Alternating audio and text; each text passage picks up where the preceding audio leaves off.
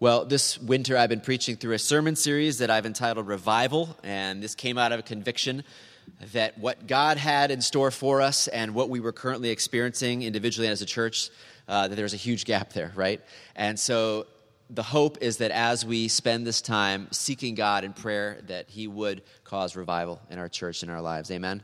And so what I've been doing essentially the past 5 weeks or so is going through the Beatitudes, the beginning of the Sermon on the Mount, where Jesus talks about what the blessed life, the one whose God favors, what that looks like. If you remember, I had referenced Richard Lovelace's book, Dynamics of Spiritual Renewal. He said, as he looked throughout history at where there was revival, where there was an increase in spiritual life among the church, there tended to be these two preconditions: an increased awareness of the holiness of God and an increased awareness of the depth of our sin. So on the first hand, seeing the greatness of God, his transcendence, his perfection in every way, and then also seeing the depth of our sin, how far short we fall of God's holy standard. That when those two things happen, there tends to be this revival that happens as we cry out for God to bridge that gap. And so that's the hope as we look at the Beatitudes, that we'd hold up a mirror and see what Jesus has called us to, so that we could see the depth of our sin, the holiness of God, and experience revival. So far, we've gone through these Beatitudes. Blessed are the poor in spirit, for theirs is the kingdom of heaven. Blessed are those who mourn, for they will be comforted. Blessed are the meek, for they will inherit the earth. Blessed are those who hunger and thirst for righteousness, for they will be filled. Blessed are the merciful, for they will be shown mercy. And then this morning, we're going to look at verse 8. Blessed are the pure in heart, for they will see God.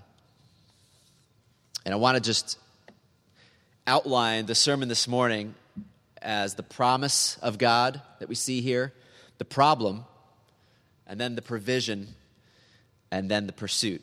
This is once every 3 years I come up with an outline that has the same letter that starts all four, so congratulations to me.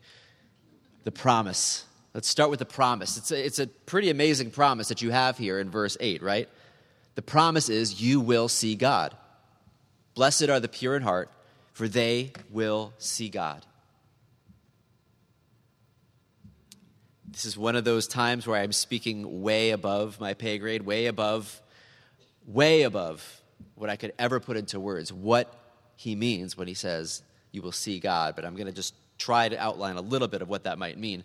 Ever since the beginning, of course, God created man and woman to walk with him, to be with him. But then ever since Adam's sin, we lost the face of God, the presence of God. But even when you go back to that blessing that God told Moses to tell the Israelites in Numbers 6:24-26, are you familiar with this? He said, say, the Lord bless you and keep you. The Lord make his face shine upon you and be gracious to you. The Lord turn his face towards you and give you peace. He says, this is how you're to pronounce a blessing over the Israelites, that the Lord's face would turn upon you and shine upon you. It's this blessing of God, that when his face shines upon you, when his face is towards you, that you have his favor, you have his blessing. But every time you look throughout the Bible, it seems like every time God shows up, what happens? It's not this like joyous experience. When God arrives on the scene, typically people fall down as though they're dead. Ezekiel, Isaiah, John at the beginning of Revelation. It's like they want to fall down because, again, the holiness of God in front of them and the depth of their own sin, their awareness, causes them to want to just crawl into the ground and die. And so even though we need the face of God, the blessing, the presence of God, the reality is every time he shows up, we feel like we're going to die. You think of Exodus 33:18-23. Moses is meeting with God, and he says, I want to see you, not just hear a voice, but see you. Moses said, show me your glory. And the Lord said, I will cause all my goodness to pass in front of you, and I will proclaim my name, the Lord, in your presence. I will have mercy on whom I will have mercy, and I will have compassion on whom I will have compassion. But he said, you cannot see my face, for no one may see me and live. And then the Lord said, there is a place near me where you may stand on a rock. When my glory passes by, I will put you in a cleft in the rock and cover you with my hand until I have passed by. And then I will remove my hand and you will see my back, but my face must not be seen. So again, even though we're created for the presence of God, the face of God, even though he says, this is how you're to pray, that the Lord's face may shine on you. The problem is, as he says here, no one can see my face and live. It's like you can't look at the sun without going blind. That times a million is what we've got here. You can't see the face of God. The best I can do for you, Moses, is I can show you where I just was. I'm going to hide you in the cleft of the rock. I'm going to pass by, and the best I can give you is kind of my back here, where I just was. Because if you see my glory, you will die. But here in the Beatitudes, we have Jesus saying, blessed are the pure in heart, for they will see God. That which was impossible, that which would kill you, is blessed are the pure in heart, you will see God. And then when you fast forward to the end of the Bible, you have that promise coming true. Revelation 22, 3-4. No longer will there be any curse. The throne of God and of the Lamb will be in the city, and his servants will serve him. They will see his face, and his name will be on their foreheads, which is a way of saying we will belong to him. That's the promise. Blessed are the pure in heart, they will see God. And the promise, he says, will be fulfilled on that day. And again, I'm speaking to things that are way beyond my comprehension, way behind any of our comprehension, what it will be like to see God on that day. The best I can try to do is try to give analogies, right? Think of what it's like witnessing something majestic or glorious, you know? When you look and you see a beautiful sunset, or when you see a waterfall. What does it stir up within you when you witness something majestic, something glorious?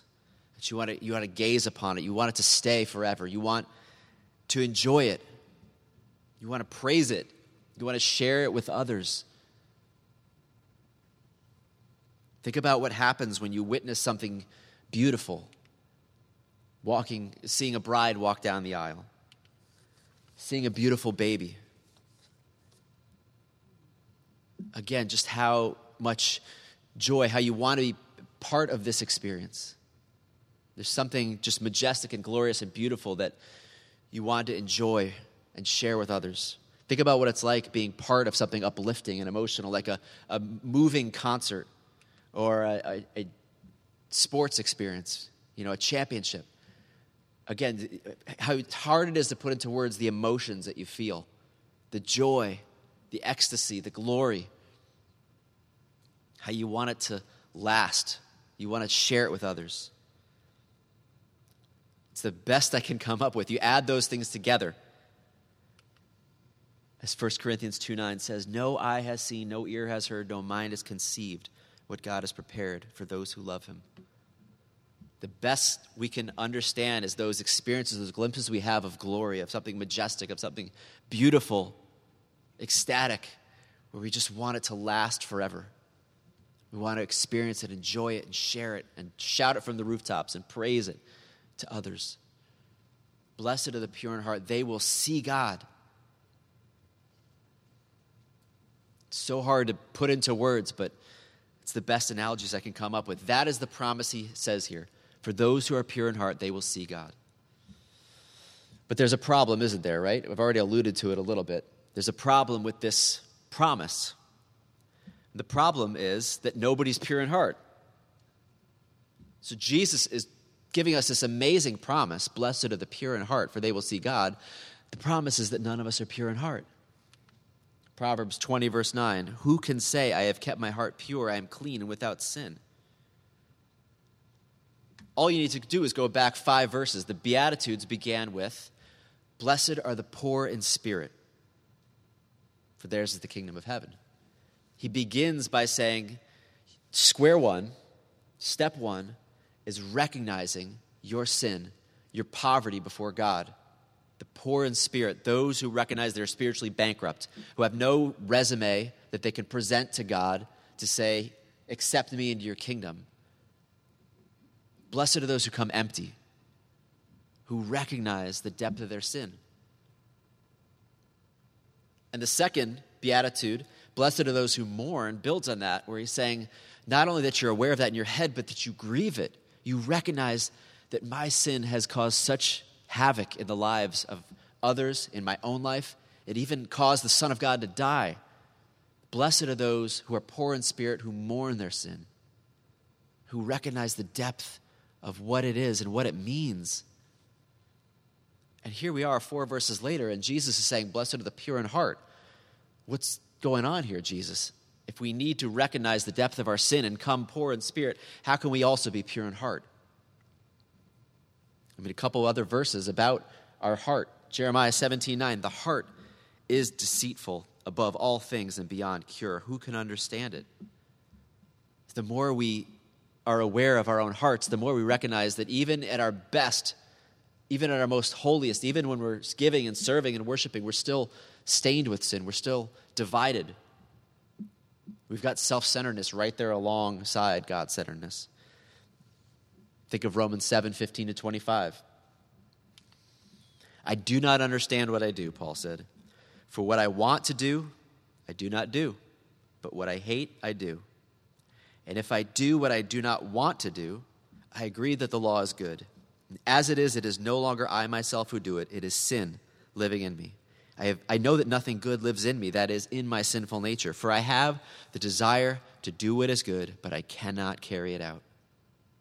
For what I do is not the good I want to do. No, the evil I do not want to do. This I keep doing. Now, if I do what I do not want to do, it is no longer I who do it, but it is sin living in me that does it. So I find this law at work. When I want to do good, evil is right there with me. For in my inner being I delight in God's law, but I see another law at work in the members of my body, waging war against the law of my mind and making me a prisoner of the law of sin at work within my members. What a wretched man I am. Who will rescue me from this body of death? Thanks be to God through Jesus Christ, our Lord. Anyone relate to that? This is Paul, who wrote a great deal of the New Testament, and here he's candidly saying, listen, I've got this desire to serve and follow God that he has put in me by his Holy Spirit. But right alongside of that, I've got this sinful nature that wants to pull me away from God, that wants to be self-centered, that wants to just live for myself, that doesn't want God at all. And they're right there warring against each other. And so even though I know he's called me to be pure in heart, to be sincere in my devotion to him, to just desire his will and glory above all things, part of me wants that. But there's another part of me that doesn't. There's another part of me that just wants to destroy me, wants to be self-centered in every way. And they're at battle. They're at war within me. He says, who's going to rescue me? Is it going to be education? If I just get more education, then I'll be pure? Is it politics? If there's just the right laws in place, then I'll get pure? Is it just more effort? Do I just need to work harder and then I'll be pure? He says, who's going to rescue me? Thanks be to God through Jesus Christ. He says, there, he says, is the answer. There is the provision. The promise is that the pure in heart will see God. The problem is that none of us are pure in heart, so none of us are going to see God. But there's a provision. Thanks be to God through Jesus Christ our Lord, he says, that God did not leave us alone in our sin, but he sent the eternal Son of God, Jesus Christ, to come, to live the perfect life we could not live without sin. He was the pure one, the single-minded one, the one devoted to God. And then he came and he died on the cross, the sacrificial death in our place, to pay the penalty for our sin. Crying out, my God, why have you forsaken me? Why has God turned his face from me? He lost the face of God on the cross so that we could have God's face, so that we could have God's presence, so that we could be made pure. Listen to a couple of these promises from the Old Testament about what God would do for us. Ezekiel 36:26-27, I will give you a new heart, and I will put a new spirit in you. I will remove from you your heart of stone and give you a heart of flesh, and I will put my spirit in you and move you to follow my decrees and be careful to keep my laws. What's the problem? The problem is we're impure. Our hearts are not pure. Our hearts are divided. So how's God going to deal with it? He says, I'm going to give you a new heart. I'm going to put my Holy Spirit in you. I'm going to make you a new creation. I'm going to purify your heart so that you can see me, that you can know me. Jeremiah 31:33. This is the covenant I will make with the house of Israel after this time, declares the Lord. I will put my law in their minds and write it on their hearts. I will be their God, and they will be my people. That's the promise. Again, he will write his law on our hearts. We'll know him. The old will be gone. The new will come. The heart of stone will be replaced with the heart that responds to him. And so we can say along with David, create in me a pure heart, O God, and renew a steadfast spirit within me. The promise is that the pure in heart will see God, but the problem is that none of us are pure in heart. And no amount of education, no amount of hard work, no amount of laws, nothing is ever going to purify our hearts. And so it fits together. We come poor in spirit. We come confessing our impurity, confessing our sin, confessing our need for God. And he gives us a new heart, a new spirit.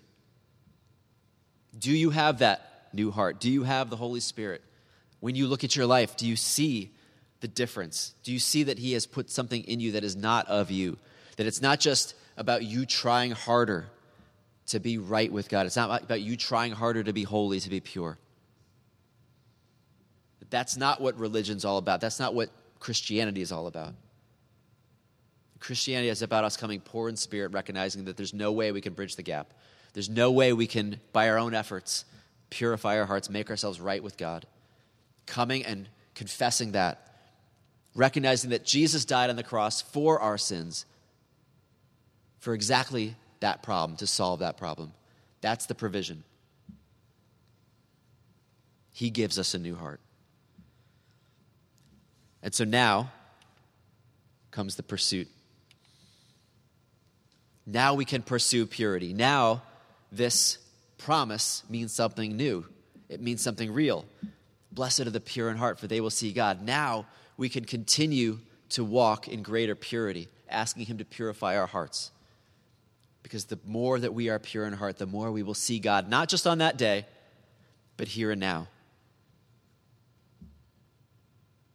Notice how Jesus does not focus on external behaviors, right? He's not about your external conduct, as if God is concerned about what you look like and how you act on the outside. He's concerned about the heart, your motivations, the center of your being, out of which flows everything. Blessed are the pure in heart. Because you can do all the right things and have a wrong heart. Do you know that? You can do all the right things from the wrong motives. You could come to church because you want to meet someone, right? You could come to church because you think it checks a box for God, you know?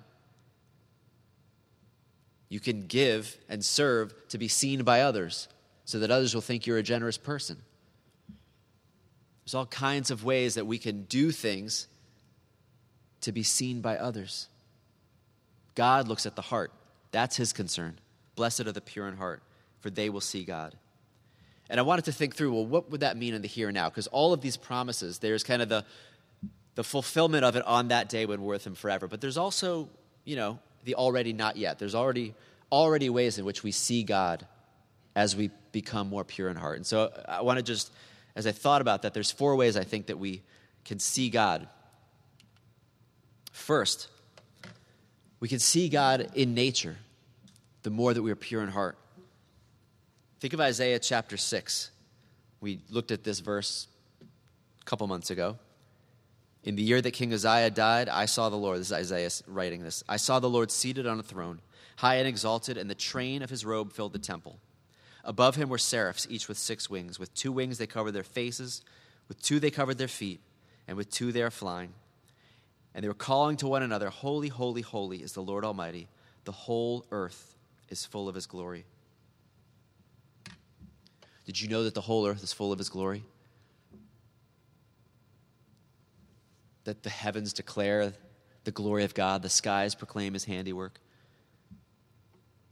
Those who are pure in heart, those who are single-minded in their devotion to God, those whose desire is to see him, to know him, to honor him, as you become more pure, you begin to see God everywhere. I'm not speaking pantheistically as if God is nature. I'm not saying that. I'm saying that you see glimpses of him everywhere. You hear echoes of him everywhere. You hear the thunder, and you know that it's the roar of his power. You see the birds, and you see the provision of God, the flowers of the field. You look at nature, you look at the animals, you see God's creative abilities. What would it look like to be able to walk through and just recognize that the whole earth is full of his glory?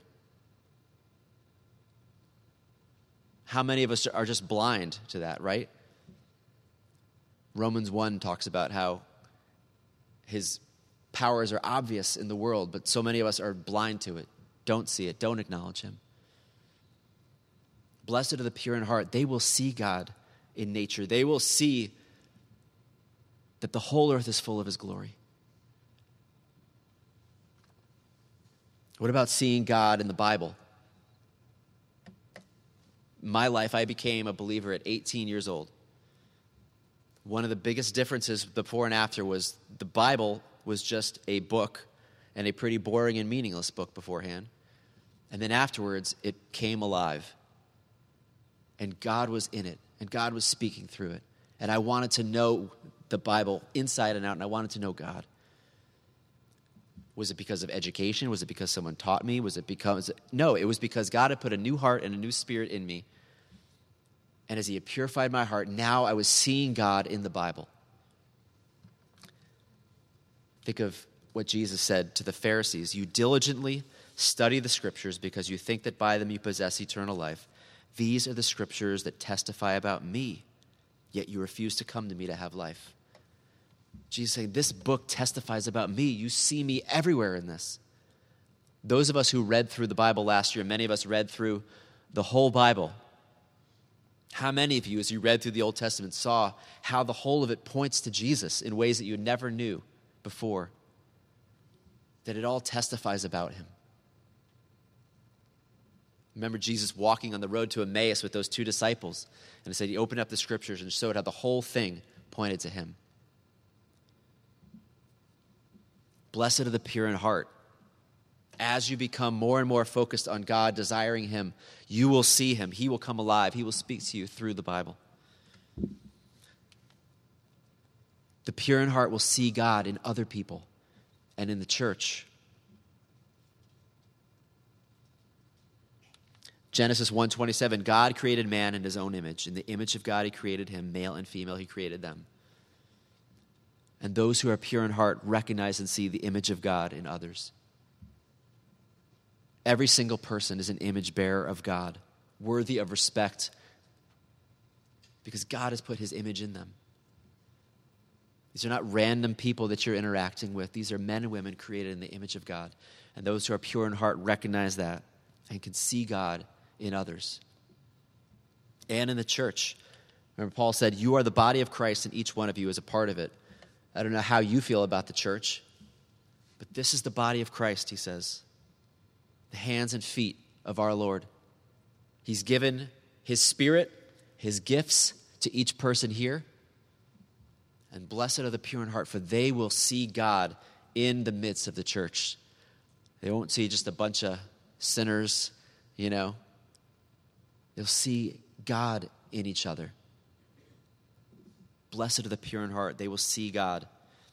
And then lastly, they will see God in the circumstances of life. Blessed are the pure in heart. They will see what God is up to.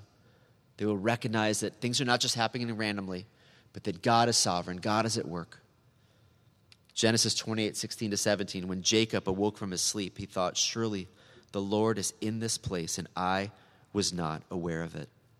He was afraid and said, how awesome is this place? This is none other than the house of God. This is the gate of heaven. Every once in a while, God would, like for Jacob, kind of pull back the curtain and show him, this is not some random desert that you've just laid down to sleep in with a rock for a pillow. I am here. I'm in the midst of your desert. I am here. I'm watching over you. The angels are ministering to you. Jacob had that, vision, but we can know as well. God is in this place. God is in your life. God is at work, even when you don't see what he's up to or understand it. Blessed are the pure in heart. They will see God in their lives and see what God is up to more and more. The more that you are pure in heart, single-minded in focus and devotion to God, the more you'll see God at work and recognize this is not random. God is up to something good. He's always working everything together for good. And so, yes, I believe that the promise primarily is for that day when we're with God in eternity. We will see God face to face. Whatever that means, we'll enjoy the majesty, the glory, the beauty forever. But it's not just for that day beyond the grave. It's also for the here and now. Blessed are the pure in heart. Go after God. Hunger and thirst for righteousness. Seek after him. Purify your heart. Draw near to him. And you will see God more and more in nature as you recognize the whole earth is full of his glory. You'll see him more and more in the Bible as you read, recognizing that it all testifies to him. You'll see him in other people who are created in the image of God. You'll see him in the church, which is the body of Christ. You'll see him in the circumstances of your life. You'll know that God is present. God is at work. And surely he's in this place even when you're not aware of it. Blessed are the pure in heart, for they will see God. And we know, as Paul said in 1 Corinthians 13:12, now we see but a poor reflection as in a mirror. Then we will see face to face. Now I know in part, then I shall know fully, even as I am fully known. That's a beautiful promise. All of us who feel like trying to understand God's ways and see God and know God, it's like looking in a dark mirror. Says, yeah, that's the way it is. But then we're going to see face to face. And so let me leave you with one last passage. John writes, dear friends, now we are children of God, and what we will be has not yet been made known. But we know that when he appears, we shall be like him, for we shall see him as he is. Everyone who has this hope in him purifies himself just as he is pure. When God appears, we will see him and we will become like him. We will become one. We'll be united in some way. We'll share in his glory, share in his joy, share in his love forever. Blessed are the pure in heart. They will see God. Everyone who has this hope, he says, purifies himself, repents of sin, gets rid of anything that is not of him, and goes after him, fully devoted to God and his glory. Let me close in prayer. Lord, I know I'm speaking to things that are so far beyond my comprehension, but I thank you first and foremost for Jesus, that because of his life, death, and resurrection, that you can give us a new heart, a new spirit, that we can see you. Even if it's in a mirror darkly, we can see you here. And we look forward to the day when we will see you face to face. We know that no eye has seen and no ear has heard, no mind has comprehended what you have in store for us. We thank you, Lord. We look forward to that day. In the meantime, Lord, help us to purify ourselves, to be single-minded in our devotion to you, to want you and desire you above all other things, Lord, to put away sin, to put away everything that hinders, and to run this race with perseverance, Lord. We thank you. We pray this in Jesus' name. Amen.